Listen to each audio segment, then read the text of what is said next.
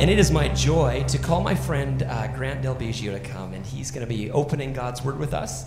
If you're new or just joining us for the first time maybe at Summit, we're beginning a series on the Beatitudes, Jesus' Sermon on the Mount, the very intro to it, and we'll be going over that through the summer. So this is part 3, and Grant, come on up.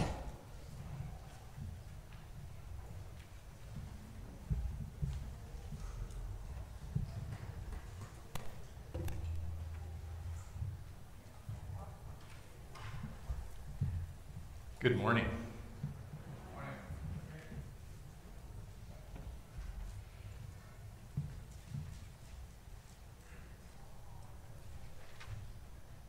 You know, it is incredibly good to be in God's house with you together and to worship, to open God's Word together.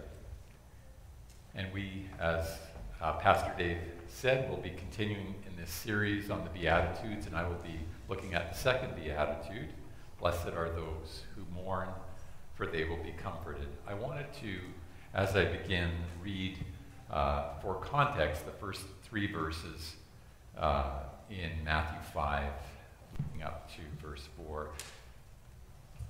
Hear God's word. Now, when Jesus saw the crowds, he went up to the mountainside and he sat down. His disciples came to him and he began to teach them.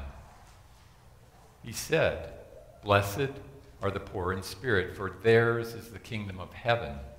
Blessed are those who mourn, for they will be comforted." May God bless the reading of his word. At first blush, this can seem like a contradictory statement. Great news when you mourn. How fortunate for you when you suffer. John Stott drew attention to this paradox by even suggesting that you could interpret this verse, happy are the unhappy. Really? Who really wants to mourn? This is generally not how the world sees things. As Pastor Dave suggested in the introductory message to this series, we all are naturally attracted to the good life. Eat, drink, and be merry. Seek good times. That's really the world's message.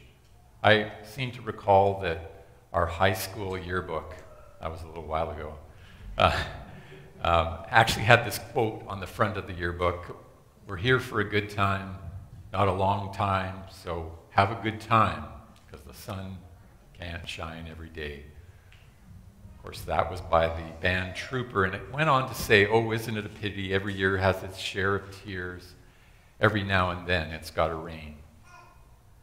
I wasn't on the yearbook committee, and I didn't choose that quote, but I did think it summed up a way of thinking, a way of looking at the world.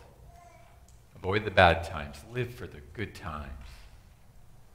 And as we've been under these trying times with the threat of COVID, threat of illness to ourselves or our loved ones, under the restrictions required to try and battle this, it's been a tough time.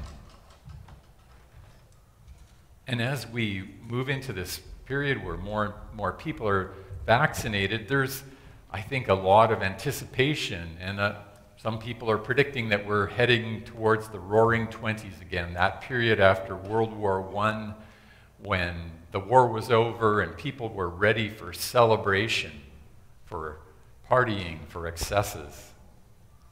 All this to say, we are not particularly attracted towards suffering and mourning. And for some context, Jesus, as he went up on that mountainside, he was going to deliver this great discourse. He was delivering it to a people that had been occupied by Roman forces. They were pretty sick of the Romans being around, of their rule and their taxation. Their hope, not surprisingly, was that he was going to announce a revolution, an earthly kingdom that would take and overthrow the Romans. Then there would be good times. And it is to this crowd that Jesus delivers his most profound and direct message It is at first a little confusing and quite an unsettling message. They might have been asking, do I have to live up to these Beatitudes, to these standards, if I want to enter the kingdom of heaven? But it soon becomes clear he wants to challenge their assumptions, that he wants to open their eyes and open our eyes, that we would see this is a spiritual kingdom he's talking about, a kingdom of the heart, with new motives and a totally new way of being. Michael J. Wilkins describes it this way. The Beatitudes are a radically bold statement of Jesus' intent to establish the kingdom of heaven on earth, which will bring true peace and freedom to all who dare to follow him as disciples. Jesus, I thought of this as a good illustration. Jesus wants to plant his flag in enemy territory. And that enemy territory is not just out there, it can be in here. It resides here in my heart. So he's going to tell us what it looks like when that flag is planted, what a life responding to grace looks like. And here's the good news. He's not giving us another series of required standards that we have to meet to meet God's approval. Wilkins goes on to point out that if that were the case, they would not be much different than the rigorous demands for purity found among the Jewish leaders, and they would lead to the same kind of religious hypocrisy that Jesus condemns. Instead, they provided guidelines for the kind of life God intends to produce in his disciples. The only requirement, as Pastor Colton pointed out so nicely last week, was that we realize we need God and that we become as little children in accepting his kingdom. Now, on that mountainside, not everyone was prepared to do that. There were those that walked away. They said perhaps something like this, "Oh, he can stuff his kingdom. What's that going to do for me? How's that going to get rid of the Romans? I will be the captain of my heart." But there were those who stayed behind. And to them came great blessing. Yes, some tribulation, but also great comfort and joy. So as I try to unpack this passage this morning, I will attempt to answer 3 questions. First of all, why do we mourn in the first place? Secondly, how can we be blessed when we mourn? And thirdly, what is this promise of comfort? So why do we mourn in the first place? Mourning is considered by the medical and counseling community as a natural response and a healthy response to losing something we value. It could be a loved one through conflict or through death, maybe the loss of a job or some opportunity in life. Maybe even a pet becomes, or a person we know becomes very ill. But the deepest mourning is always associated with loss of relationship. God has made us as deeply relational beings. Perhaps even now, some of you are going through a period of mourning. Jesus cares so much about our mourning, and he wants us to be the hands and feet to mourn with those who mourn. Mourning can be good for us. Coming to terms with something that we've lost, so in time, we can move forward. And that timing is different for everyone. It can't be rushed. So helpful mourning can be a way in which we let go of something so we are able to reinvest in something else. It allows us to shift to the new reality. Mourning can lead to a change of heart. I will come back to that later. I think it is fair to say that we mourn over, in our lives, we mourn over and over again, ultimately because of sin, either directly or indirectly. Yet since Adam's fall, we have had strife, and we have learned that we should expect death. Sometimes we sin because of others. We love at best as flawed human beings. And at worst, our love can turn to possessiveness, to mistrust, to selfishness, to unforgiving hearts.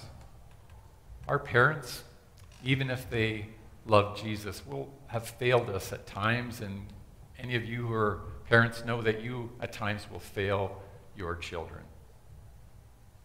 Our friends may at times disappoint us, and our enemies may attack us. The truth is we live in a broken, sinful world. And you know, it's often so much easier to see the sin in others than to see the sin within. Sometimes we mourn because of the direct consequences of our own sin. James points this out in James chapter 4, verses 1 and 2. What causes fights and quarrels among you? Don't they come from desires that battle within? You desire, but you do not have, so you kill. You covet, but you cannot get what you want, so you quarrel and fight. You do not have because you do not ask. You do not ask God. We all have experienced the negative consequences of our own sin, of speaking lies, of coveting things, of not honoring others, not forgiving. Yes, we are victims of sin, but we are also agents of sin.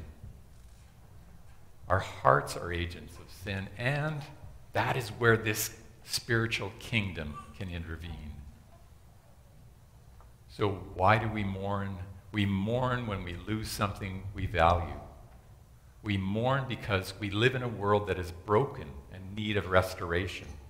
And whether we realize it or not, we mourn because Adam and Eve reached for that forbidden fruit. They overreached. They were overreaching because they were seeking the knowledge of good and evil. They were wanting to put themselves in the place of God. Our deepest mourning comes from loss of relationship, and something was lost back there in the garden. That deep, trusting, worshipful relationship, that intimate relationship with our Creator was lost. And we are trapped in this same cycle of overreaching, of not putting God in his rightful place. We seek power, money, sex, material goods, all sorts of things to try and fill our world up and make us feel powerful. We look for lasting security and significance in things that can offer neither. And so we mourn. Second point and second question, how can we be blessed when we mourn? Well, I think the answer lies in both what we are mourning about and who we are mourning with. The passage that from Isaiah that Jesus quotes at the very onset of his ministry gives us some direction here. Into this broken, hurting world enters Jesus, proclaiming, "The Spirit of the sovereign Lord is on me because the Lord has anointed me to proclaim the good news to the poor. He has sent me to bind up the brokenhearted, to proclaim freedom for the captives and release from darkness for the prisoners, to proclaim the year of the Lord's favor and the day of vengeance of our God, to comfort all who mourn." Isaiah 61, 1 and 2.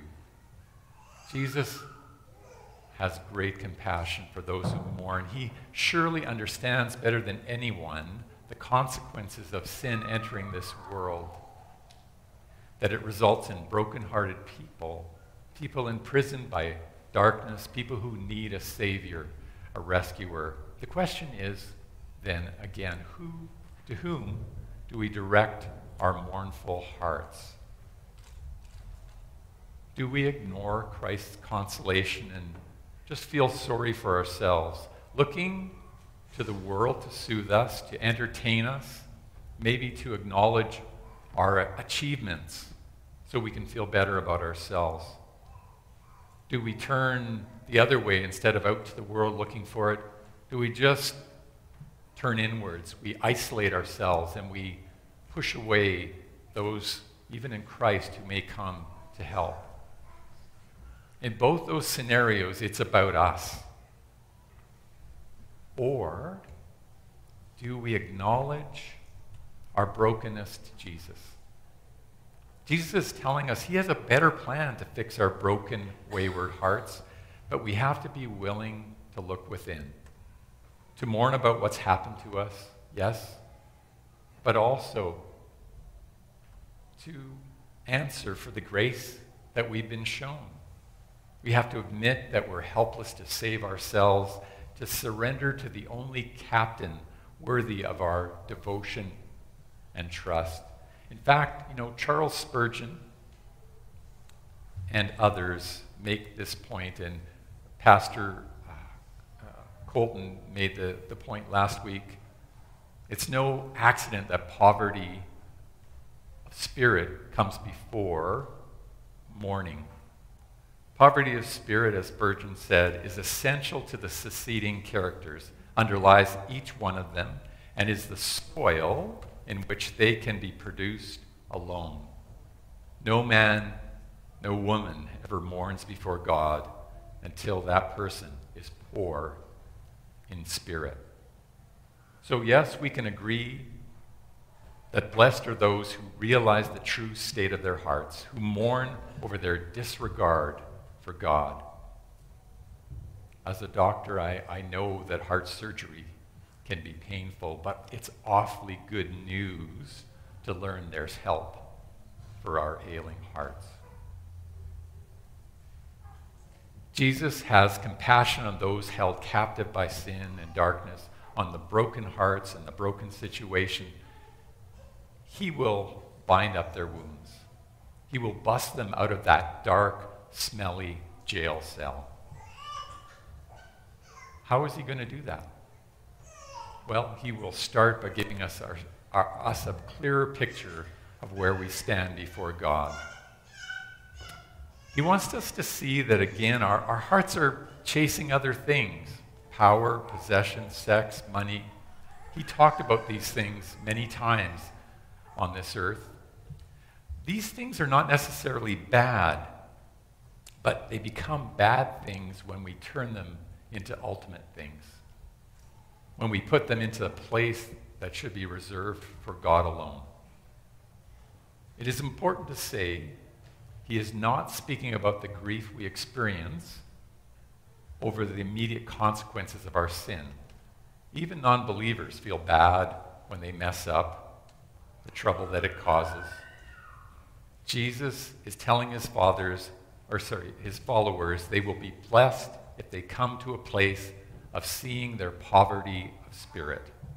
If they mourn over the time and opportunities they wasted, over the glory that was not given to God. What's more, they see they are surrounded by other people that are in the same predicament. Jesus often reminded us that we are hurtling towards eternity, to condemnation or to pardon, to a forever with God or a heaven where there will be no more sin and sorrow. It's time for us to get our hearts right, to be about Christ's business.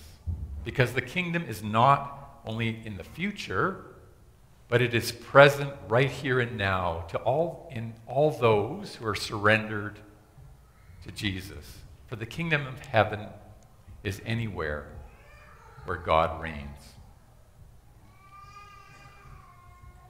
A beautiful kind of mourning begins as we stand, as Isaiah did, before a holy God. Listen to his words. I said, woe to me, I am destroyed, for my lips are contaminated by sin. I live among a people whose lips are contaminated by sin.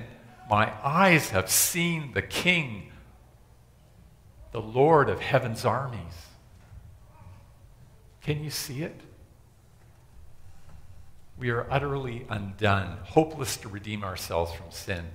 I need Jesus. You need Jesus, the Redeemer at the center of our lives. You know, it is truly good fortune. It is a blessing to see things as they truly are, to let go of the lie that I can make life work on my own. And listen, you know, we all go back sometimes to this striving to try and make it work on our own, to this pretense that we can earn our own salvation. But it is a terrible truth, both frightening and exhilarating, that your own righteousness is as dirty rags. It can't cover up all those stains. But good news, Jesus has done it for us. This great gift of realizing we can't do it on our own, that we need to turn to Jesus, is the base camp for growth as a Christian. From this base camp of poverty of spirit and mourning can come, in time, a beautiful meekness, a hunger for righteousness, a merciful spirit, a pureness, a peaceful, serving heart. The third question I wanted to address is, how are we comforted when we mourn over sin? In short, we are comforted by the gospel. When we let go of this fruitless notion that we can justify ourselves and our behavior, that we can remain the captain of our souls, we let go and accept the free gift of forgiveness that we could not buy and we could not earn. What a comfort it is to cease our grasping and just live in gratitude. 2 Corinthians 7:10 reminds us that godly sorrow brings repentance that leads to salvation and leaves no regret, but worldly sorrow only brings death. You know, this is a good test to see if your sorrow and repentance is about Jesus, or is it still about you? Does it lead to joy with no regrets, or does it lead to more sorrow? You may recall that earlier I suggested that helpful mourning can be a way in which we let go of something so we are able to reinvest in something else. You know, it brings to mind that quote we've often heard from Jim Elliot: "He is no fool who gives up what he cannot keep to gain what he cannot lose." Most of you will recall some time, maybe in your childhood, when you had done something wrong. Some little lie had turned into a bigger and bigger lie, and your conscience was eating you up. You knew you needed to come to your parents and fess up. When you came clean, oh, what relief. And maybe you've had an incident more recently where you needed to confess something to a friend, a loved one, maybe your spouse. May I humbly suggest that it starts with bearing your soul to God. No spinning the truth, no, but otherwise I'm a pretty good person. That we might ask, as David did in Psalm 139, "Search me, God, know my heart, test me and know my anxious thoughts. See if there is any offensive way in me, and lead me in the way everlasting." When we stand before God, convicted by the Holy Spirit, our hearts, our motives are laid bare. For there is nothing hidden that will not be disclosed, and nothing concealed that will not be brought to light. There's no shading of the truth. There would be no reason, as God knows the depths of deceit of my heart anyway. Yet, he pursues me in love. He pursues you in love. You know, I recall a day, we were living just down the street on Tinniswood, and I was the only one home, and I got a call from Winnipeg that my dad was going to hospital and that he was not doing well, that I should get on a plane if I wanted to see him again, if I wanted to talk to him again in person. And I remember hanging up that phone and literally falling down on my knees. And I just said, oh, God, I don't want to lose my dad. Not now. And so that was my initial mourning, but it quickly moved to, oh, Lord, I have so many things I need to tell him. I need to tell you. I need to confess the times that I was proud and arrogant with my dad. At the times where I, as a Christian, did not witness well to him. You know, but and that time and other times where I've been really convicted of my sin, and when I've confessed the state of my heart, I've experienced not condemnation, not self-pity, but overwhelming love, forgiveness. I want to sing Amazing Grace at the top of my lungs. Brenda needs to close the windows so I don't scare the neighbors. I want to fall on my face and worship. A few months ago, I was reading Dana Ortland's book, Gentle and Lowly. Colton again referred to it last week. Great book. It is focused on this heart of Jesus towards sinners and sufferers. Its title is taken directly from Jesus' only description of his own heart. In Matthew 11:29, he says, "Take my yoke upon you and learn from me, for I am gentle and humble," or lowly in heart, "and you will find rest for your souls." One statement Ortland really made an impression on me. If the actions of Jesus are reflective of who he is most deeply, we cannot avoid the conclusion that it is the very fallenness which he came to undo that is most irresistibly attractive to him. The cumulative testimony of the four Gospels is that when Jesus Christ sees the fallen of the world all about him, his deepest impulse, his most natural instinct, is to move towards sin and suffering, not away from it. Well, you know, that should not have been a great revelation to me, and yet I realized that, as Ortland went on to suggest, that I have this tendency to sometimes view God as distant and parsimonious, that he would not expend his resources on me. And yet, this is the loving God who sent his Son to die for me. I sometimes see God through my own miserly eyes.